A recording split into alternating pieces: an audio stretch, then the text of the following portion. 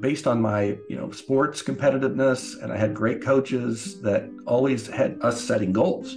And in swimming, we actually had something called a goal meet at the end of the summer, and you earned so many points in practice. And if you got a certain number by the end of the summer, you were qualified to go on this bus trip to some far-flung location and swim, but also have a lot of fun. And so I was always goal-oriented because I had that carrot sticking out there. Or in football, I was a defensive back and a kicker. Well, I worked in summer as a lifeguard, and during breaks, I would lift weights and do things in the pump room. And then at lunch break, I'd go take a bag of footballs and go kick, by myself. And I just always had that idea that I wanted to make sure that I was prepared for when the moment is at hand. And I would run in the summer at like 10:30 at night because I knew that other people were either sleeping or out partying. And I wanted to make sure I had an edge. And so when the actual games happened, I had a natural sense of confidence because I built that over the summer getting ready. And so those are the kind of things that some people say, well, life just happens to you. And I don't agree. I think life is what you make it.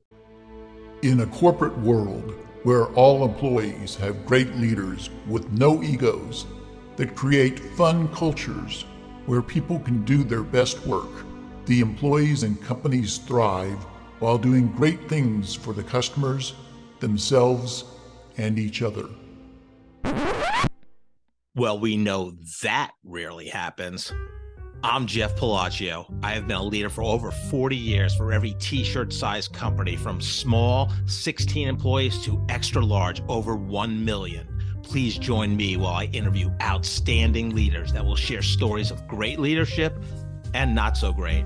It will help you become a better leader while poking fun about all the crazy shit that happens in corporate America.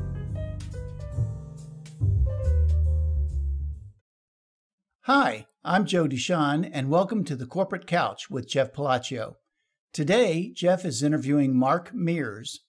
Mark is the Chief Growth Officer for Leaf Growth Ventures, LLC, a consulting firm inspiring individuals, teams, and organizations to find purpose in fulfilling their true growth potential while making a positive, lasting difference in the world. He has a significant track record of building shareholder value, driving innovation and profitable growth among world-class high-profile brands such as PepsiCo, Pizza Hut, McDonald's, Frito-Lay, JCPenney, NBC Universal, and the Cheesecake Factory. Mark has just released his new book titled The Purposeful Growth Revolution: 4 Ways to Grow from Leader to Legacy Builder. You can learn more about Mark at markamears.com. Let's listen as Jeff talks to Mark. Mark, I would like to welcome you to the Corporate Couch. Hey, Jeff, great to be here with you. Yeah, no, very excited. You and I recently met through introduction through another guest that's been on the podcast, and a friend of mine, Dave Patrick. So I know we had coffee. I believe it was at one of the local hangouts. I think it was Black Dog in Lenexa, but we had a great conversation. And, it's a great one when it goes over the time. And so I think we had an hour scheduled, and we went probably, an hour and a half, hour and 15 minutes. So thank you for being on the podcast. I enjoyed talking to you and meeting you and getting acquainted. Yeah. Yeah, so you've had a fascinating career, and we'll go through it. But I'd like to start out with just a kind of a icebreaker type question. We've been in a pandemic a little over 3 years now, and we've got accustomed to Zoom and doing business and via Zoom calls. So, what's the craziest attire, Mark, you've seen on a professional Zoom call, or lack of attire? Well, I'll confess there were times where I was maybe in boxer shorts taking a meeting. I like that. Self-confession. Well, I'll start there. But this company I was with, SolidWorks, we had all sorts of things we were doing to kind of lighten the mood and create a deeper sense of community, even though we were online. The office was based in Philadelphia, and we were all remote. And so we were meeting very frequently, and we would have these happy hours at the end of the week And sometimes they were themed. And so we had people in all sorts of costumes and get-ups, and we had a Halloween party where people were dressed up in Halloween. So I've seen a lot of interesting people and costumes and regalia through the whole the Zoom-demic. The Zoom-demic, I like that. I hadn't heard that one before. Yeah, so you grew up in Wichita, I believe, right? Yeah, I Yes. did. So what was as a kid what you enjoyed doing? What was fun for you? Well, I was in sports. I grew up as a competitive swimmer. I was in football, played basketball, some baseball, ran track, and I was just an active child. And and I hate to say, back in those days, we didn't have video games and smartphones. We were always outside. Right. And I remember one time, I can't remember what grade I was in, but we had a field behind our house. And I decided it'd be kind of cool to take a hoe that I found in the garage. And for some reason, we had this like shot put. And I ended up going out there and creating a track and created a mini Olympics. And we had all the kids in the neighborhood come in. Oh, wow. And we built a high jump pit. We had long jump. We had running races. We had shot put. We took the end of a shovel and we created a javelin. So we had a javelin event. But we were really into doing creative things like that. And it was just one of those days you just never forget. But it started up, waking up and saying, I got an idea, and going out and doing it, and then going door to door and getting your friends and having them come over. And they all had a great day. Yeah, love it. Love it. So what were your aspirations when you said, when I'm a grown up, I want to be what? What was it? Well, for a while, I thought I wanted to be a lawyer. And I went to KU with the idea of ultimately going to law school. And you can't major in pre-law. And so I asked around and said, well, what kind of major would really prepare me well for being successful in law school and ultimately as a lawyer?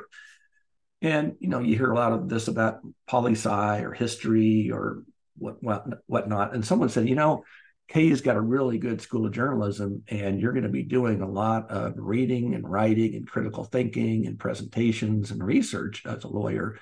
You're going to be doing all those things within the J school. So I did. And I ended up doing pretty well. And I had a professor, Dr. Tim Bankston, come alongside me and say, hey, are you sure you really want to be a lawyer? Because I think you're pretty good at this marketing communication thing. And I said, oh, no, I'm still, I'm just doing this to, and then one thing led to another, and it came time to make a decision. And I did some more research, people that were in law school, people that were out for a few years, people out for many years, nobody seemed happy. So I and no one was trying to talk me into it. And so I said, maybe I should listen to my professor. And I started looking into graduate schools, and there were three I was looking at. Illinois had a good program. Texas had a good program, but Northwestern had the best in the country. And I ended up getting a master's in what is called integrated marketing communications, or what's known today as IMC. Well, I was fortunate to be taught at the foot of the master, Professor Don Schultz, who came up with the concept of IMC at Northwestern, and it ultimately became the name of the program, and it's the name of many programs. As a matter of fact, here in Kansas City, KU has a master's in IMC that I've actually taught at. So my world came full circle from wanting to be a lawyer to going into marketing and really diving into marketing and executive management. And I love building teams and I love building brands in that order.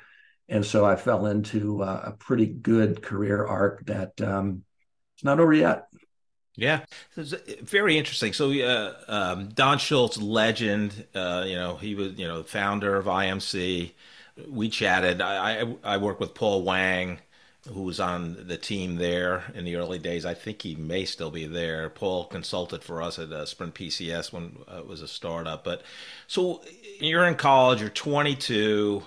What was the thought process of going right to get your master's in science in IMC? Well, it was awkward because P&G came to town to interview, and everyone was signing up. Oh yeah, we want to work for P&G, but they only take like a certain amount of people, and then they put them in this training program, and then they send them all over the country. And I thought, well, I'll just throw my hat in the ring. And mostly these were business school people, but I was one of the few from the J school that got an invite to participate in the interviews.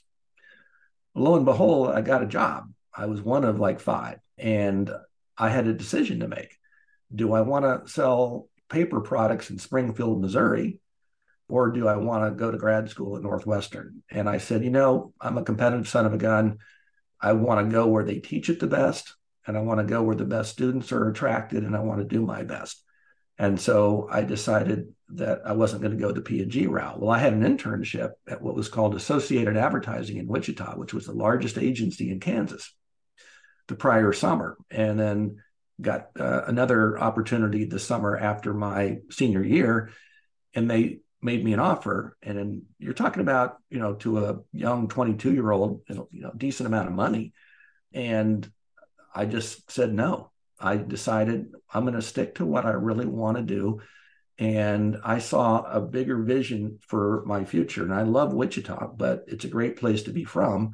And I didn't see myself, just living there and working like many of my friends did. And again, it's no diss on what is a wonderful place to live, but I've now had the good fortune to have lived in Chicago twice, Dallas twice, Atlanta, LA, and Austin, and now here in Kansas City and in Wichita, by the way, when I was working for Pizza Hut when it was located there.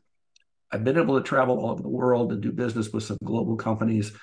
And that was more of the vision that I had for myself rather than maybe working on some of the local and regional accounts that they had. Yeah, so very interesting. So I think the research says your brains are not fully developed till you're 25 years old, probably later for males. I'm still waiting for that. But I mean, really, at 22, you thought about the long game. Like, what in your DNA were you always like that? I mean, that's very unusual to think. I mean, P&G. I mean, people would jump at that job, and it sounds like the Associated Advertising. Another, having the money right then versus another 2 years, studying and getting another degree. So, well, it wasn't just my competitive drive. It was also a wonderful mentor and other professors that said, Mark, you can really do something. And they put their faith and trust in me. And I kind of didn't want to let them down too. And so when someone invests in you, they're looking for a return, right? If we all invest in the market, we certainly expect a return. And I think that based on my sports competitiveness, and I had great coaches that always had us setting goals. And in swimming, we actually had something called a goal meet at the end of the summer, and you earn so many points in practice. And if you got a certain number by the end of the summer, you were qualified to go on this bus trip to some far-flung location and swim, but also have a lot of fun. And so I was always goal oriented because I had that carrot sticking out there. Or in football, I was a defensive back and a kicker. Well, I worked in summer as a lifeguard, and during breaks, I would lift weights and do things in the pump room. And then, lunch break, I'd go take a bag of footballs and go kick, by myself. And I just always had that idea that I wanted to make sure that I was prepared for when the moment is at hand. And I would run in the summer at like 10:30 at night, because I knew that other people were either sleeping or out partying, and I wanted to make sure I had an edge. And so when the actual games happened, I had a natural sense of confidence because I built that over the summer getting ready. And so those are the kind of things that some people say, well, life just happens to you. And I don't agree. I think life is what you make it. And we don't always achieve the goals we set for ourselves, but we can certainly give them the old college try. Yeah, no, it's phenomenal. So you come out with the Master's of Science in Integrated Marketing Communications from Northwestern.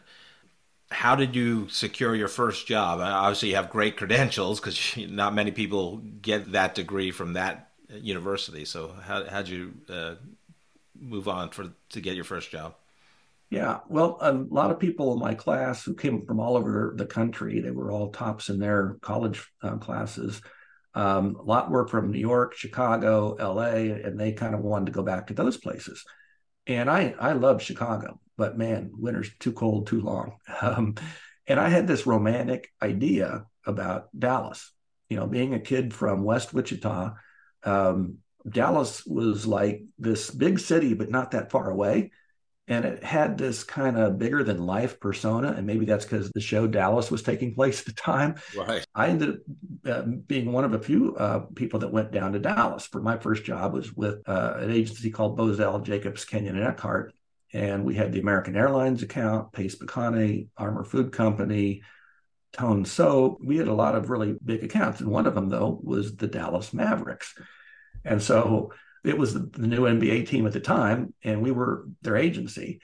And so I got a chance to work on all those accounts that I just mentioned, and even a couple other ones, and got just a tremendous breadth and depth of experience working in account management within an agency that serviced all of these great brands. And so I got a taste of what working with a brand was like.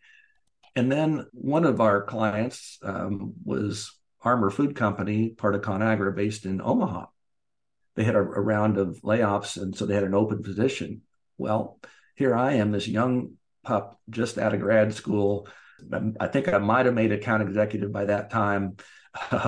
They said, hey, why don't we help you fill in while you're working on figuring out your restructuring? And I'm looking around the room going, yeah, that'd be a great idea. They said, well, we can send Mark. What? So I would travel from Dallas to Omaha every week. I'd leave on a Sunday. I'd work Monday, Tuesday, Wednesday, and then Thursday, be back in Dallas in the agency. So I got a chance to feel what it was like to be the client. And I liked it. And I liked both sides. I ended up working also on the agency side at Leo Burnett and DDB, working on McDonald's and Frito-Lay businesses, so not too shabby. But I really felt like leading teams and leading brands and having that accountability. When you're on the agency side, you're an influencer. And that's important. You get paid to do that. But at the end of the day, the buck stops with the CMO or the CEO, depending on how the corporate structure is set out. So being goal-oriented, I really had my eyes set on executive management because I really wanted to make sure that I was in a position to make decisions, to build teams, to build brands, and also to do good in the world as a result of my team's efforts. You and I are essentially the same age demographic. And, looking at your LinkedIn, you would be called a job hopper back in the day. We were the first generation that really didn't have a job for life, company for life, not the 30-year gold watch retirement with the pension. So we were the first generation that could move. But, you moved a lot. And it was that part of your kind of long game plan, because saying, I'm going to be an executive and I'm willing to be called a job hopper, possibly, Yeah. Well, I've not been called that, to be honest with you, Jeff, but I've been definitely a lot of places and done a lot of things. But if you look, they've always been progressively higher roles. So it was always about how do I ultimately reach the biggest goal. And I've been every single position from intern to CEO. And so having that breadth and depth of experience in several different industries, most notably retail, restaurants, hospitality, and entertainment are my sweet spot. And I think it comes down to also just loving to serve people. And being goal-oriented also does mean sometimes you can get bored by what you're doing and want to reach a higher level. And that's how I would couch it. And in many cases, almost every case, a recruiter came after me, and one thing led to another, and competitive juices get flowing, and there you have it. Maybe I'm the Larry Brown of executive management, but I don't know. He did pretty well for himself. It wasn't a criticism. I'm just saying, No, I didn't in take it that today's way. world, it's like people, I don't know what the average tenure is at a company, but it's no one would blink an eye, and I Well, think there were that, studies and show that CMOs last on average 18 months. right, yeah, I've seen And that. so, it's you kind of get a grace year and then a show me year, and then oftentimes there's the boom splat effect. If you're really successful one year, well, then you got to lap it the next year, and if you don't, then they're going to bring someone else in. Well, that really didn't happen to me. I'm proud to say it was more about me wanting to stretch myself and fly as high as I could, and I always wanted to leave everywhere I was better than where I found it, and I'm proud to say that I feel like I did. Others would say I did. So, you've worked with some amazing brands, and you talk about the retail restaurant industries, but you've worked with Pizza Hut, Blimpie's, Cheesecake Factory, Mimi's Cafe, Schlotsky's, Noodles and Company, McDonald's when you were at Leo Yeah. Burnett. So I want you to reveal publicly for the first time, for you personally, Mark, what is your favorite food out of all the brands you've worked for? Like what's that one dish that you would have, Ah. every day? Well, I'll tell you, that's tough because there's over 300 items on the Cheesecake Factory menu, and ironically, most people have their go-to. And I would say it would definitely be a few different items from the Cheesecake Factory, but I'll tell you my favorite cheesecake, without a doubt, is chocolate tuxedo cream, and it just is amazing. Had it in Kansas City about a month ago with my sister and brother-in-law. We'd gone somewhere else to have dinner, but we were in the plaza area, so we decided we were all wanting to have a slice of cheesecake, and I was going to take most of it home because I was full from dinner. But man, I finished the whole thing. The tuxedo chocolate cream All right. cheesecake is the bomb. I'm telling you. All right. I love that. Again, when we had coffee, I believe I mentioned like the Cheesecake Factory. Going there is tough for me because it's just too many items on the menu.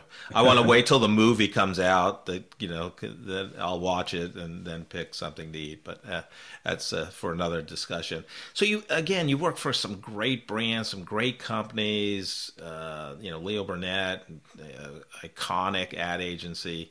And you've written a book about culture, and we're going to get into that. But what was some of the companies that had that best culture for you personally that you either helped create or you just walked into it in one of your job transitions? Yeah, well, we'll start with Leo Burnett. I think for an ad agency, and they wouldn't call themselves that anymore, although at the time that was what they were, and they had a saying that they wanted to create the best advertising in the world, bar none. And Leo Burnett was a visionary in so many ways, and he created a culture of excellence. And what's interesting is there was an executive team that would on Fridays meet and review creative, even if it wasn't their account. And they would go over it and over it and over it before it would ever get to the client. And that was that kind of living up to the mission that I saw maybe for the first time.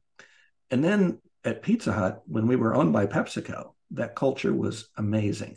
We had some of literally the who's who of people that have become C-level players, all the way up to David Novak, who was longtime chairman and co-founder of Yum Brands, to Steve Reineman, who was chairman at Pepsi and president of Pizza Hut, and also CEO of Frito-Lay. And then we had a bunch of people from MBA programs from Harvard, Stanford, Virginia, Northwestern, you name it. And it was like iron sharpening iron. It was really competitive, but it was very collegial. And we had kind of a unstated kind of mantra of, work hard, play harder. And then the Cheesecake Factory, I think, kind of blew everything away. Just the discipline of what it takes to create an empire based on, 11 million plus average unit volume restaurants with 200 to 300 team members and over 300 menu items, almost all made fresh from scratch. But just the process of, not only living up to the mission statement, but also having daily commitments. There were 19 daily commitments. And before the doors opened at 11 o'clock, all of the team members in the restaurant would huddle, and one member would go through a commitment each day and say what it meant to them and how it would impact them in their work that day. And then the next day and the next day. And when they got to 19, they started over. So they've now been named a 100 best place to work brand, I think, for 9 years in a row. But being able to soak in what it means to not just work hard, but do it in a collaborative, creative, collegial environment where there was such mutual respect. And that stuck with me. And I tried to recreate that in leadership positions that I had so I could pay it backward and help others along their growth journey.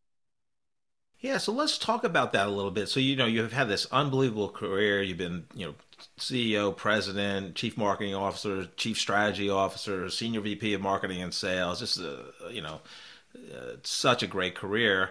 But, and you say you love to build teams and mentor teams, build great culture. So what led you down the road of now doing your own thing, your consulting practice, and obviously you recently wrote a book. So talk about the change in you and what you're doing now.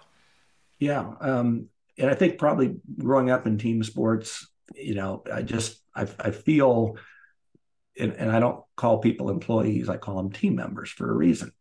Employees sound like, someone who just works at a job to earn a living, whereas a team member has a valuable role they play on a team and they feel like they're part of it. And there's a sense of duty to your teammates, right?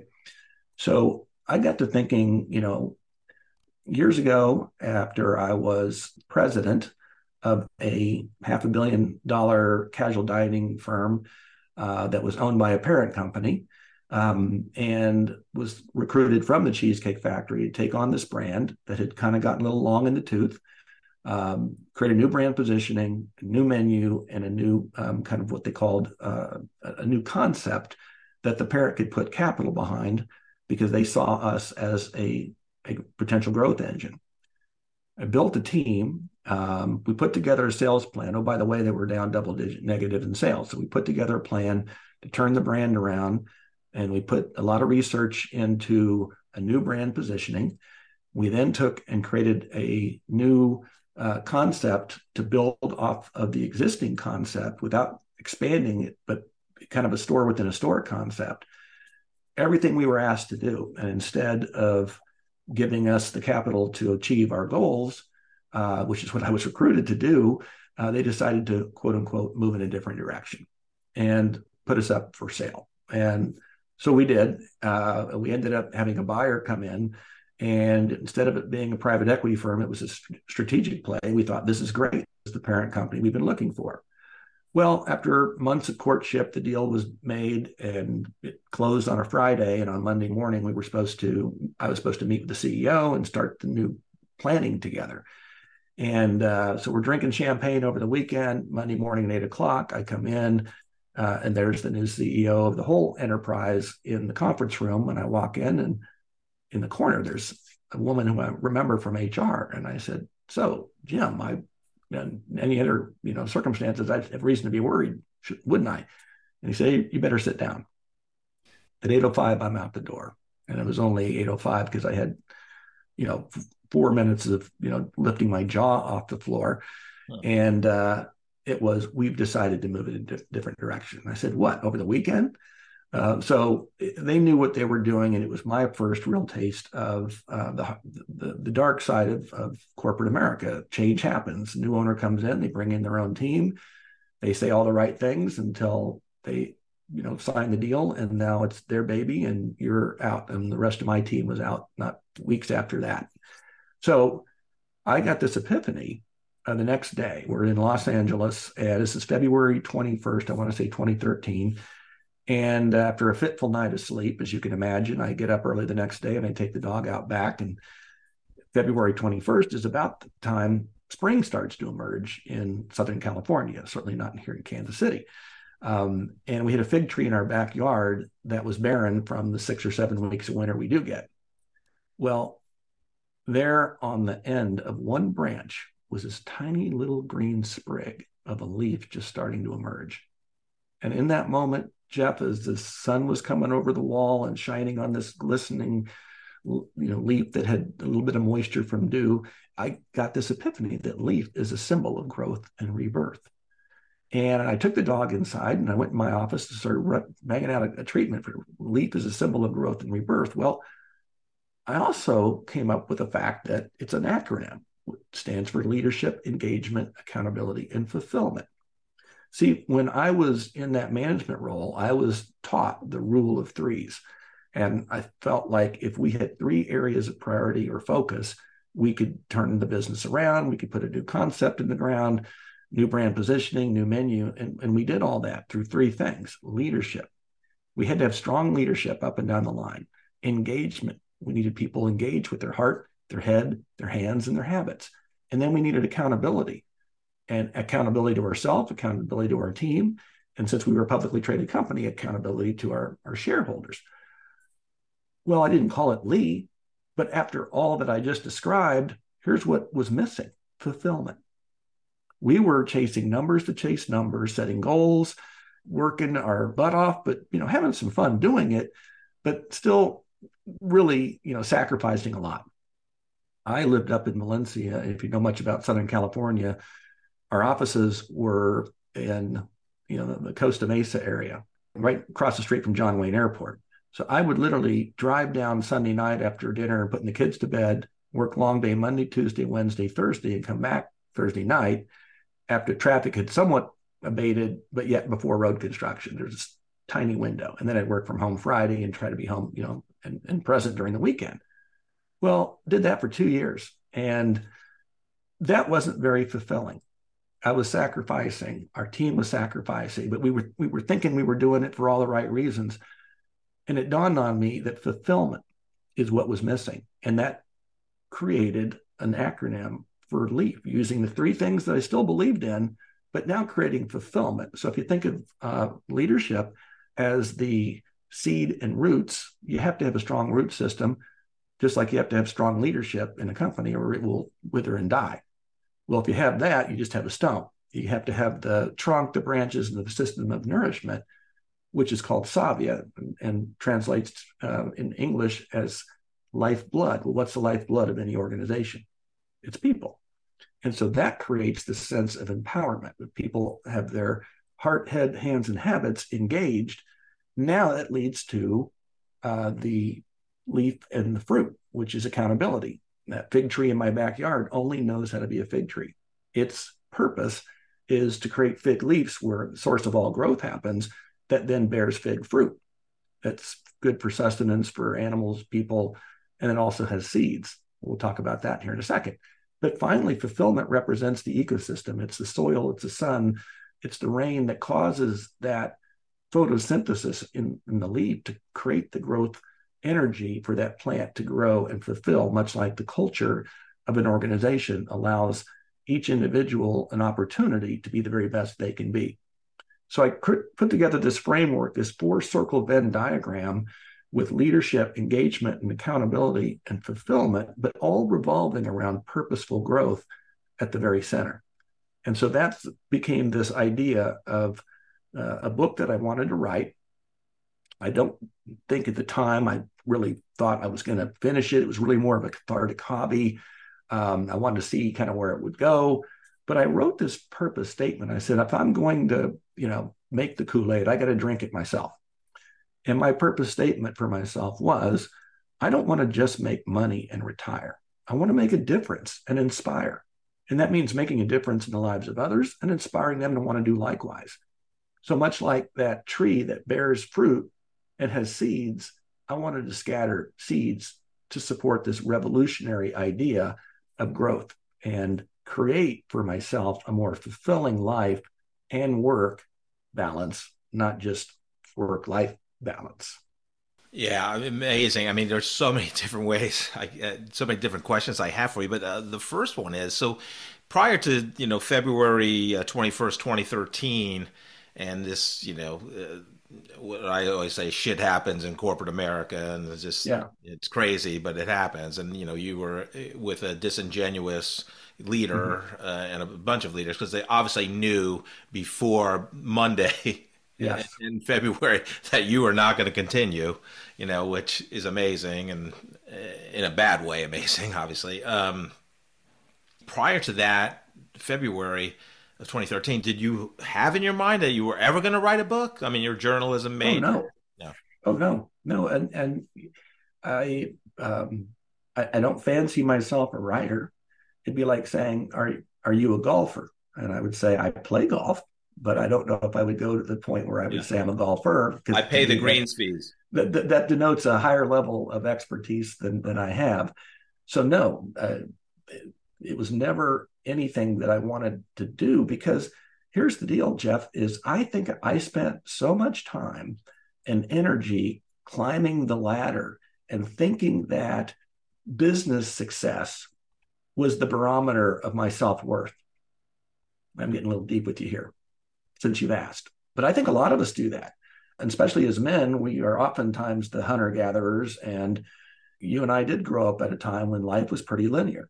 You go to school, you get good grades, you get a job, you get promoted, maybe you get married, have a kid or two, you put money away for your college, and then somewhere around age 65, you ride off into the sunset, the gold watch, right?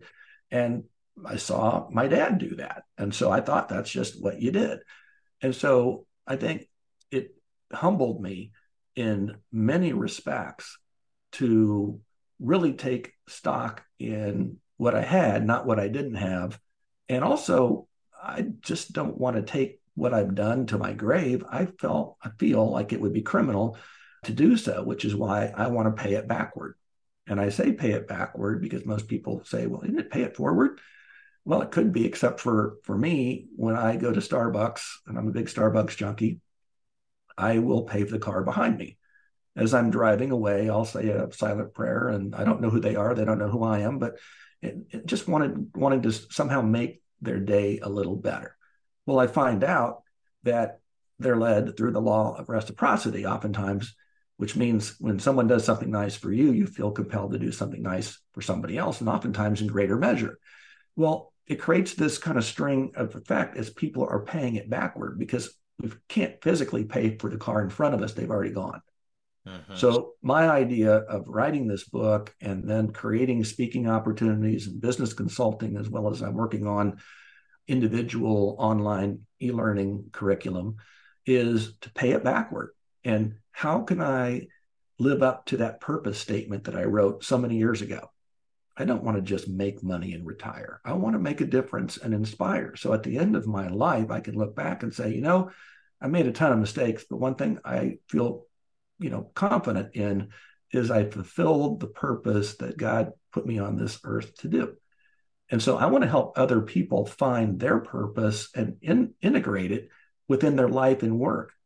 And while I was always doing some of that, because I've always believed in philanthropy, with the Cheesecake Factory, we worked with Feeding America. When I was with Mimi's Cafe, we had several different charities, including Children's Miracle Network, National Breast Cancer Foundation. At Schlotsky's, we worked with JDRF, and I've worked Noodles with No Kid Hungry. And so giving back has always been important throughout my career, to take the resources that we've been given and do more than just make and sell food. And same thing with Universal Studios Hollywood. When I was Senior VP of Marketing and Sales there, we had a Discover a Star golf tournament. We raised money for local charities. We also had a day of giving where everybody got on buses, and we went throughout Los Angeles and did what was needed, and really felt good about being part of a brand that sees communities as one of four stakeholders. Notice I didn't say shareholders, stakeholders, your team members, your guests or customers or clients, your business partners or anybody in your business ecosystem, including shareholders, and your communities. And again, if you put that in a model of that four-circle Venn diagram, all revolving around purposeful growth, now you're really cooking with gas. Your team members feel better that they work for a company that allows them to fulfill their purpose or give back in some way. And your clients or customers or guests feel good that they are patronizing a brand that gives back in their community. Your business is going to thrive because you're creating that powerful ecosystem where people want to work for you. They want to engage and work harder for you. None of this quiet quitting stuff. And then finally, your communities benefit because of the resources that you put toward needs and fulfill them. So that to me was this vision that was simmering in the back of my head because I'd seen it work. And so I decided I was going to finish this book and help companies understand the power of purpose. And I'm also a senior leader network of a global organization called Conscious Capitalism, Inc. And its mission, it aligns very closely with mine, and it is elevating humanity through business, because I believe businesses have the resources to change the trajectory of some of these paths that we're on, whether it's climate change or sustainability or health and wellness to developing countries or wealth inequality, whatever they may be. Governments have not proven effective. Religious organizations and nonprofits can only do so much, but businesses have the power to change the world. And I want to be part of that movement, which I call the Purposeful Growth Revolution. So you have this book in mind now. It's February 2013, and you're having this epiphany. So at that point, when you say you're going to write the book, did you know that you were going to branch off and go on your own at this point? Because it looked like you still went back to some senior roles at Noodles and Company, Slotsky's. Yeah. What was your thought process at that time? Timing is everything, Jeff. Like I said, when I started, it was a bit of like a cathartic hobby. I had some time on my hands, right? And so I'm someone who always likes to feel productive, sometimes to my detriment. But I wanted to feel still vital, and I thought I had an idea that could help. I didn't know where it was going to go. And also, let's be honest, there's a chapter in the book, which is Get the FUD Out. And FUD stands for fear, uncertainty, doubt, and delay. Fear of, is this any good? The uncertainty of giving up a level of status and security for something that I don't know how it's going to turn out. It's a risk reward kind of thing. Doubt, and those background voices in your head that say nobody knows who you are. You're not some rock star CEO who wants to hear from you. And then all that leads to delay. And delay can paralyze people that have ideas. So I would put it off and then come back every now and then, and I'd work on it and go, this is pretty good. And I'd go back to another, C-level job, and I'd come back and say, at some point, I feel called to do this, and I feel like I've been running from it for about 8 or 9 years. And so I decided that I was going to just devote, quit my last kind of W-2 job and now devote the back half of my life and career to this thing. As I'm not an entrepreneur, I'm very much a team corporate America guy. And so getting out so far over my skis has been a little scary. So I had to figure out an antidote to FUD. And I feel like I did. Faith can overcome fear. Hope can overcome uncertainty. Belief can overcome doubt. And action, indeed purposeful action, can overcome the paralysis of delay. And that last one's so important. Just keep moving forward and keep meeting with people like you who have value, who I can learn from. God's put people in my path who've helped me at every single stage, because I threw my hands up and I said, if this is what you want me to do, this is what I'm going to do, but I need your help. And so lo and behold, last fall, the book launched.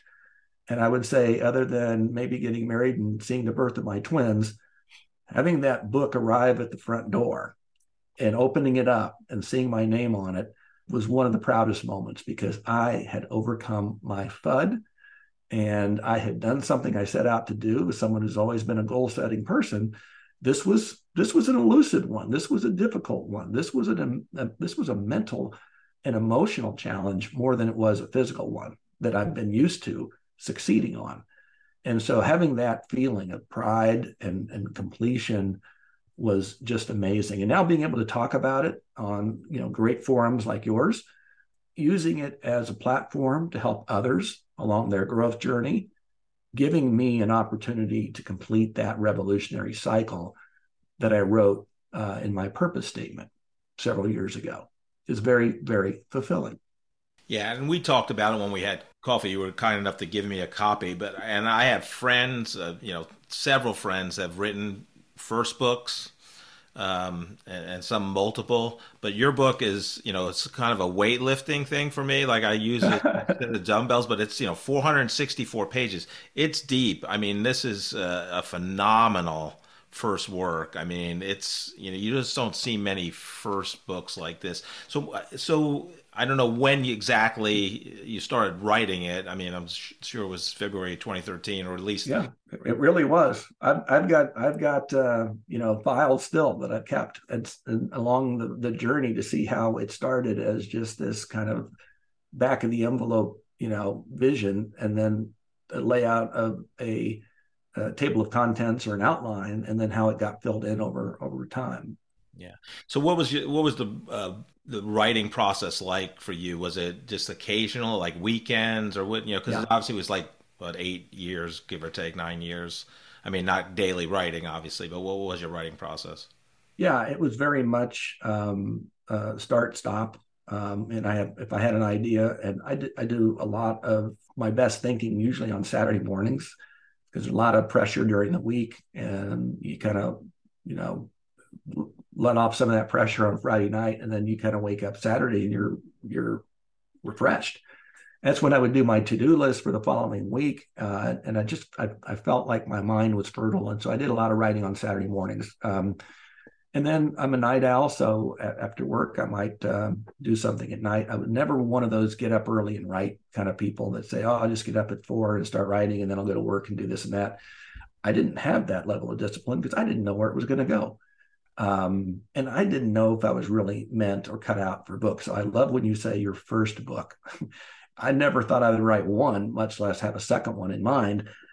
I really wanted this to be comprehensive. And I looked at the outline, and I worked with a professional editor, and believe it or not, we cut out several sections, especially at the end.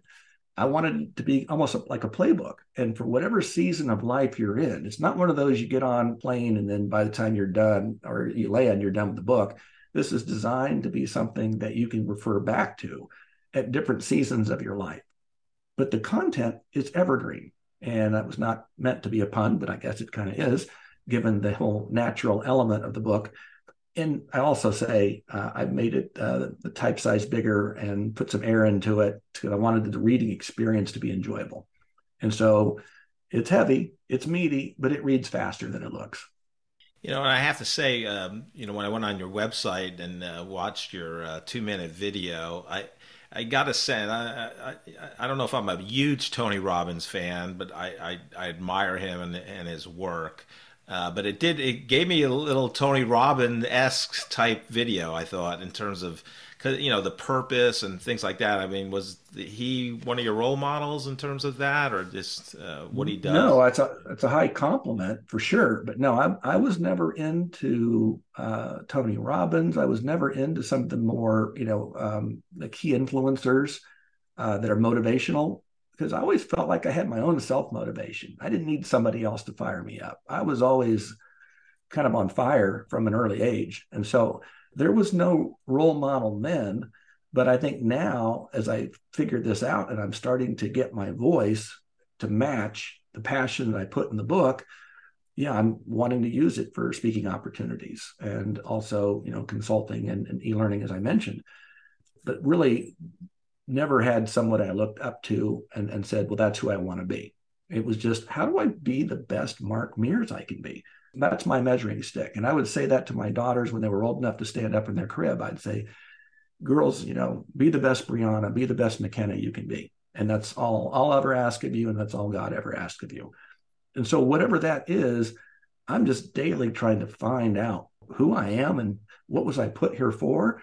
And when will I know I fulfilled it? And I ask these questions because they're important. We get one shot at life. I just want to wring it out and get all I can out of who, God made me to be. And so each day I try to figure that out. And so this whole idea of the purposeful growth revolution, the word revolution is important to me because leaders lead revolutions, right? And if you think about revolution, and there's three different definitions. There's the one that we probably all know and think about. It's an uprising of the people. Well, in today's day and age, there's been an uprising of the people. It was the Sloan School of Management at MIT that did a study that was published just last year. They surveyed 34 million people who'd left the workforce during COVID and asked them a simple question, why? And the number one answer by over 10 times more than the second most given answer was toxic work environment. And it's as if people said, I'm mad as hell and I'm not going to take it anymore. And compensation didn't come up till number 16 on the list. And so the second definition is a dramatic change in the status quo. Well, we were all joking about Zoom a few minutes ago. The pandemic changed our life. And we see throughout history, there are catalytic events that create what I call step function change growth opportunities, whether they're disease or famine or war, or maybe inventions and discoveries. Think about how far we've come with technology just in the last several years since the smartphone's been around, and look at industries that have come and gone, like the cell phone industry. And those step function change elements happen because of a catalytic event. Well, COVID created that catalytic event. And now we're in hybrid work environments debating about whether you go back to work or whether you can stay remote or work in a hybrid 2 days a week, 4 days a week. In Great Britain, they're testing a 4-day work week. And I just read that the results are that everybody that participated, except for 2 companies, decided to keep it going because they found out their team members were even more productive in the 4 days they had versus in the 5 days, right? And then the final definition is a circular object around another. And you think about what's in the center. It's us. It's our purpose. And so you think about this idea of engagement. There's lack of engagement, quiet quitting, whatever, because people are struggling to find their purpose in both life and work. It's as if, COVID gave us all a bit of a timeout, whether we got sick ourselves or family members, or maybe someone was hospitalized or, God forbid, maybe passed away as a result of COVID. And I think that kind of mortality check and the fact that we were sequestered at home and shelter in place, we were fearful because we didn't know what we didn't know. This was not a local thing. This was a global thing. And it was scary times. And I think that people said, well, hopefully when it's over, I don't want to go back to who I was, nor do I want to go back to where I work, where I didn't feel a sense of purpose and fulfillment. And so that's really the kind of framework for the purposeful growth revolution, is looking at that revolution definition in 3 different ways and applying it directly to the world we live in today, and wanting to ensure that people are engaged, that they're finding their purpose at work, that those who are leaders, certainly of a certain age, have to unlearn behaviors. The command and control style of management that we used to revere, Jack Welch, Lee Iacocca, Stephen Jobs, all these people that we find out later aren't really great people to work for. They were command and control, and they got work done. And now you see, Apple's probably the highest evaluated company in the world. But the point is, people don't want to work for people like that anymore. And they're basically either quitting and staying, or maybe they're resigning and going and working somewhere else.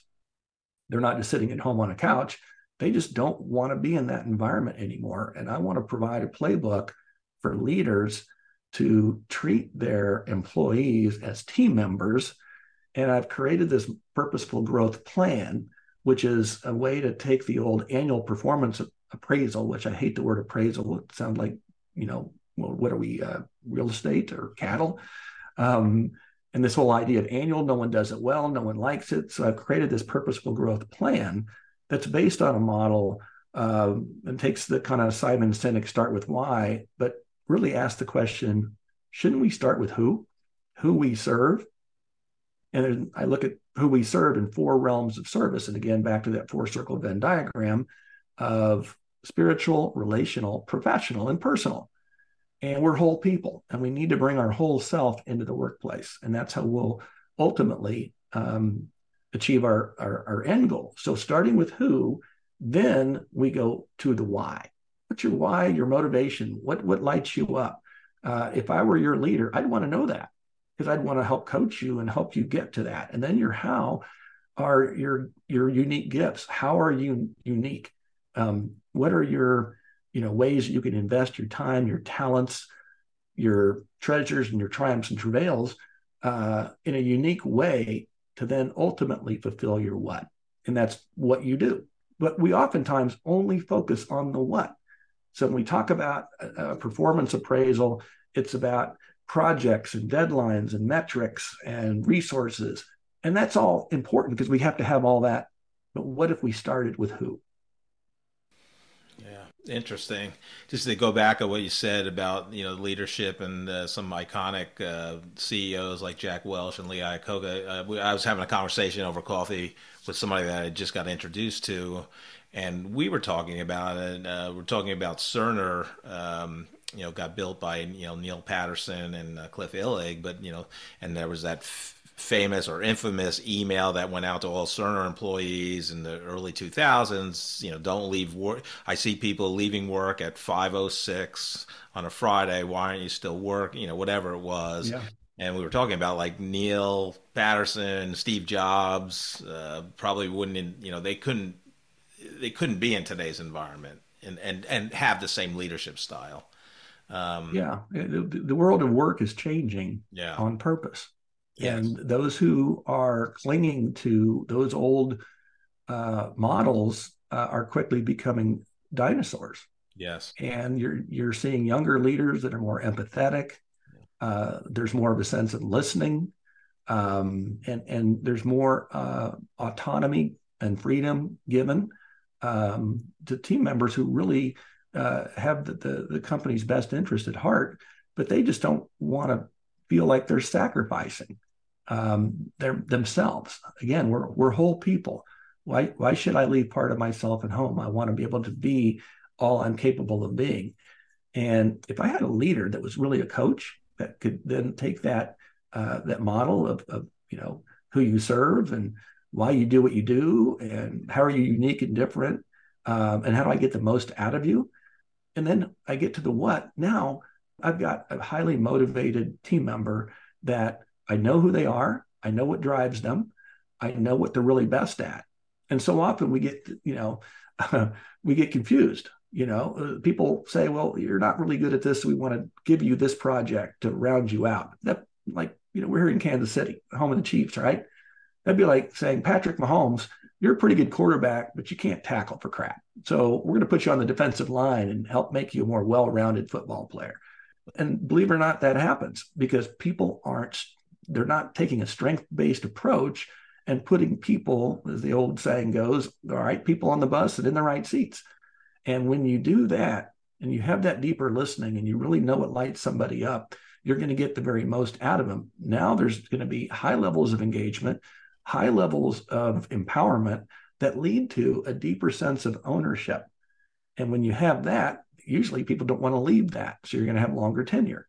And so this all works for the benefit of the executive management team if they'll see it that way, that it all is connected and it all should revolve around purpose.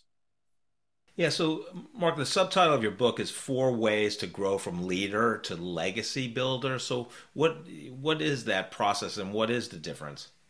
Yeah, and the 4 sections of the book are broken down into kind of seasonal aspects of nature. There is cultivating your field for purposeful growth. So the first part of the book sets up the importance of purposeful growth, what it is, how to apply it, how to find your purpose. The second part is about planting your seeds for purposeful self. And that's really about being more introspective and looking at you personally.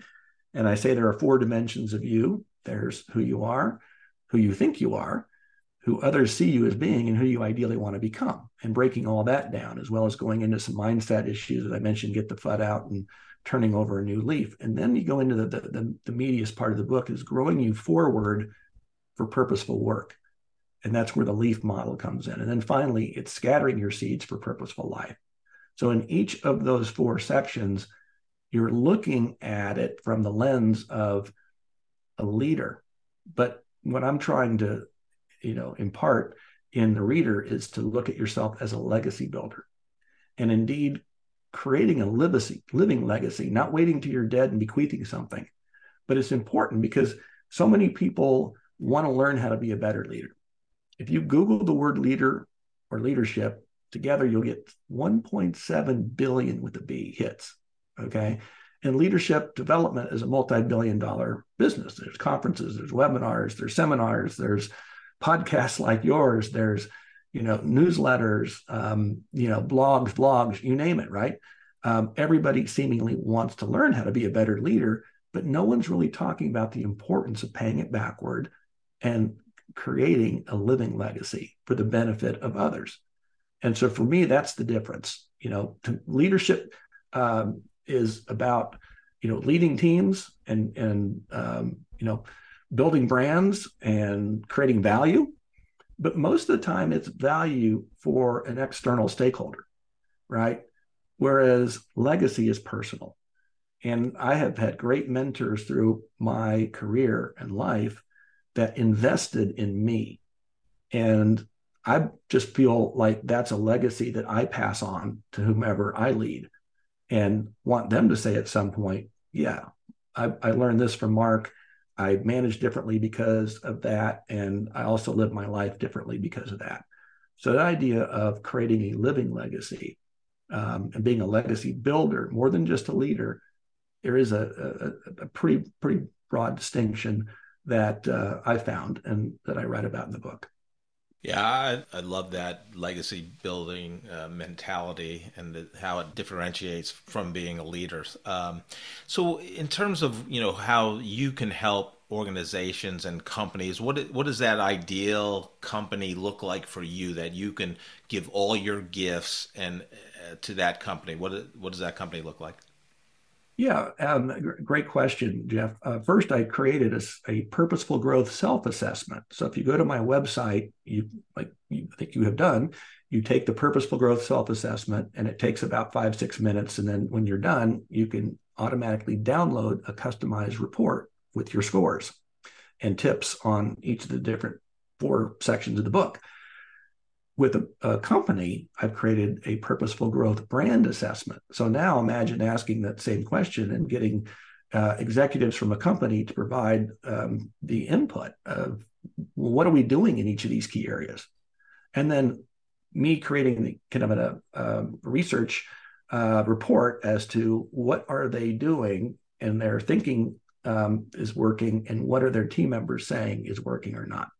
So that I can create, whether it's workshops, whether it's company speeches, whether it's additional trainings to help kind of close the gap from what they ideally want to create for their team members and what their team members are saying is working or not working.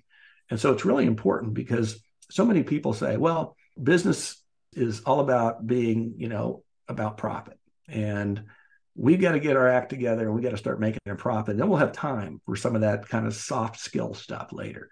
And I'm telling you, it's not a or equation. It's purpose and profit. And there's study after study after study that show companies that have a purpose, that live out their purpose, and they're more profitable than those who don't in the similar industries. So being able to work with a company that sees themselves as growing, but maybe not as much as they'd like to grow. Maybe they're seeing high turnover. Maybe they're seeing lack of engagement. Maybe that they're just not creating the right environment, going back to fulfillment. Fulfillment is that nurturing environment where people have the best chance to grow into their full potential. And so maybe they need help there, or maybe it's on the leadership end and they're struggling to figure out what is their purpose. They need to do a re-imaging of their purpose and vision, mission, values, or maybe they're having issues communicating it. Maybe they have it, but they're nice platitudes on a wall and they're not connecting it to their business priorities, or they're not communicating it up, down, sideways, I like to say, from the boardroom to the break room. Or maybe there's some issues with accountability. So going in and assessing each of those 4 areas of leadership, engagement, accountability, and fulfillment, and then putting together a personalized or customized kind of game plan would be my ideal offering to literally any size company in any industry, because this model works regardless of where most of my background's been in hospitality, entertainment, retail, and restaurants. Yeah, I love the culture, company culture. I'm obsessed with. Drucker has the famous quote, culture eats strategy for breakfast. And there's even, Seth Godin even has a better one in his, the marketing book that I need to memorize, but it's even better than Drucker's. So Mark, you're fantastic. I can go on and on, but I do like to end each episode with, giving advice from great leaders and people like yourself, 2 groups of people. The first group is recent college graduates. So it's June of 2023 here now. So we had a bunch of seniors graduate last month. What advice would you give them on their career journey and getting that first job? Yeah, there was a movie years ago called Glengarry Glen Ross, and had Jack Lemmon and then Alec Baldwin and some other notable actors. But Alec Baldwin was this kind of New York, sales guy. And this was a bunch of people in, a room making calls to sell real estate. And he had a meeting with them one time, and he went up on the dry erase board and he wrote ABC.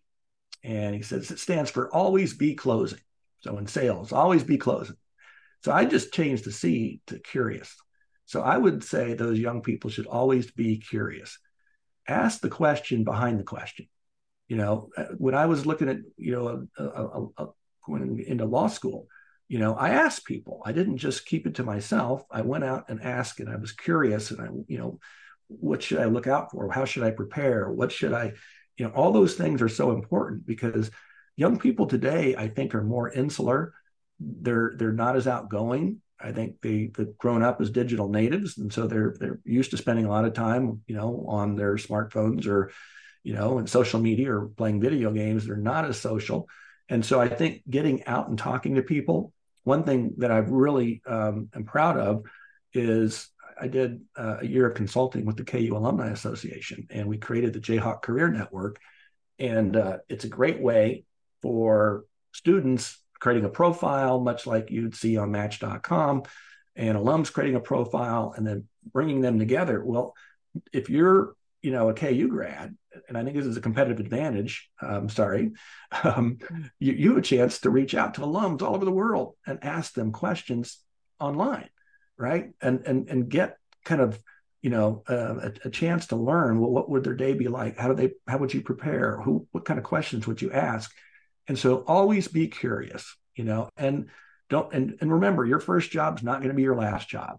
So learn some basic disciplines about having to go to work, fulfilling the role that you were asked to play, earning every dollar you're given. And when you do that, then keep your mind open to what do you like most about what you're doing. And then maybe there's a second job and a third down the road, but start with that first job, do all the research, put yourself in the best possible place to be successful. Yeah, I love that. Also, I'm going to just give kudos to Alec Baldwin in that Glengarry Glen Ross movie. I think it's the best cameo appearance in a film of all time, maybe tied with Mike Tyson in The Hangover. But that was good too. but no acronym there on that one. But anyhow, so I love your advice to this second group. So because this is what you're all about. So The second group of people I like to help is, hey, you're now from an HR perspective a leader. You have a manager, you have people reporting to you, you're responsible for them and the strategy and the vision. As they begin their leadership journey, Mark, what advice do you have for them? Yeah, great question. And HR is going through just a ton of turmoil right now, with not only the labor market, but everything they're being asked to do. And then we talk about culture. Well, I'm going to throw a different word at you, Jeff, since you're a big fan of culture. It's not a bad thing, but I believe that community is a better word. And here's why. A culture may be a place that we feel just a part of. A community is somewhere we feel where we belong. So in this world that we're, racing to catch up with diversity, equity, inclusion, let's break that down. Diversity just gets you, in the door. Inclusion just gets you a seat at the table. Equity gives you an equal voice. But if you don't feel like you belong, you're not going to feel comfortable or vulnerable giving your very best for fear of possible recrimination, or what if it's stupid, or whatever it is, because you're just going to be happy to be in the room where it happens, quoting Hamilton, right? So an HR leader needs to figure out how they can create a community, a place where people feel they truly belong, versus just checking a box of diversity, equity, and inclusion.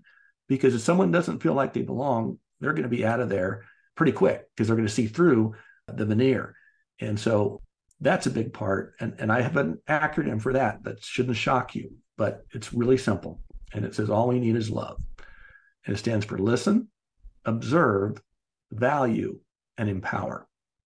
A deeper level of listening to your team members creates belonging. Observing them and coaching them in real time, not some annual performance appraisal, but the purposeful growth plan that you have, maybe monthly check-ins. And then valuing them, not just treating them like an employee ID number, but truly valuing the role they play on the team, and then empowering them. Be the wind beneath the wings and let these people fly. And you're going to create a work environment that is going to be so special, so unique, and so fulfilling for not only yourself, but everybody in the organization. Mark, I will say this is one of my most enjoyable podcast interviews. You're a phenomenal person, a great leader, and thank you. I'm very excited to see where this goes for you and all the companies and people you'll help throughout. So thank you for being a guest today. Well, I think your listeners can now figure out why we had an hour-long meeting go an hour and a half or whatever. I enjoy talking to you, Jeff, and you've had a wonderful career yourself. And so, like I said, I learned from you. I learned from everybody. And I would just ask that if anyone wants to reach out to me on LinkedIn, you can do so. If you want to take the Purposeful Growth Self-Assessment, it's free. You can go to my website at markamears.com, and I'd like to get acquainted. Tremendous. Mark, thanks so much. Have a great rest of your day. Will do. Thanks, Jeff. I so enjoy Mark. I think he's phenomenal. Most first-time authors, their book's about 120, 150 pages. As you know, Joe, having published 2 books. His is 464 pages, and I'm probably about 20% through. It's a great book. But besides his intelligence and his unbelievably great career and his leadership philosophy and everything he's putting in that book, the Purposeful Growth Revolution, 2 things struck me. He goes to college, goes to KU, born and raised in Wichita, wants to be a lawyer. And there was no kind of pre-law curriculum. So he enrolls in marketing communications, and he does very well in it. But he still wants to go to law school, and one of his professors said, here, you're really good at this marketing communication. You should think about a career in it. So it got him to think about changing, and he did. He felt, I'm going to take this professor's advice. So he pivoted at 22. And then the other unbelievable thing in college, which I think is incredible, is he comes out he's still in school. He gets an offer from Procter & Gamble. P&G gives him an offer, and it's incredible. He turns it down. Like, if you're a marketing major and you get an offer from P&G, you take it because it's the mecca of consumer packaged goods marketing. Like, you're going to be well sought out, as well as he worked for the biggest ad agency as an intern in Kansas, and he got an offer from them. So he turns down 2 job offers because he says, I want to perfect my craft. I'm going to try to get into the Northwestern's master's program in integrated marketing communications, taught by Don Schultz, the master who invented IMC, integrated marketing communications, and he goes there for 2 years full time. I just thought, to have the long game in mind at 22 when your brain's not even fully developed, I thought it was phenomenal. Yeah, that's not what I would have done, and it worked out for him, and gosh, God bless him that it worked out. I don't know if it would have done that for me or not. What was your Well, I've got to mention one of our favorite movies, the Glenn Ross quote that he had. He didn't make a big deal out of it, but people that know me and Jeff know that is one of our favorite movies, and we refer to it a lot. Put that coffee down. There is none better than Alec Baldwin in that role. He was born and bred for that role. It's amazing. Yeah, one of the best movie cameos of all time. Close second, Mike Tyson in The Hangover, I think. That's right. So that, along with the line that he had put in about that Steve Jobs could probably not be a CEO today, just because we're just too, I don't know if we're too fragile or not, but that's just not the style. Steve Jobs' style isn't the style that would be successful today. Alec Baldwin could not be a motivational speaker today. That would not work. Like with lines like, I paid more for this watch than you did for your car. Things like that. I tell you, if anybody wants to go to YouTube and just look up Alec Baldwin and Glenn Ross and just watch that whole thing, if you're not offended by the bad language. Yeah, if you're offended by bad language or you're in a workspace, it's not suitable for work. Yeah, don't watch it with the audio turned on at work. But because we're kind of glossing over some of that right now, but it is an amazing character study, and like I said, a caricature of an amazing motivational speech, and I'm glad that Mark got to remind me of that great scene in that movie. Joe, so what leadership advice would you want to impart on our great listeners? Our great philosopher today is named Groucho Marx. And one time he said, outside of a dog, a book is a man's best friend. Inside of a dog, it's too dark to read.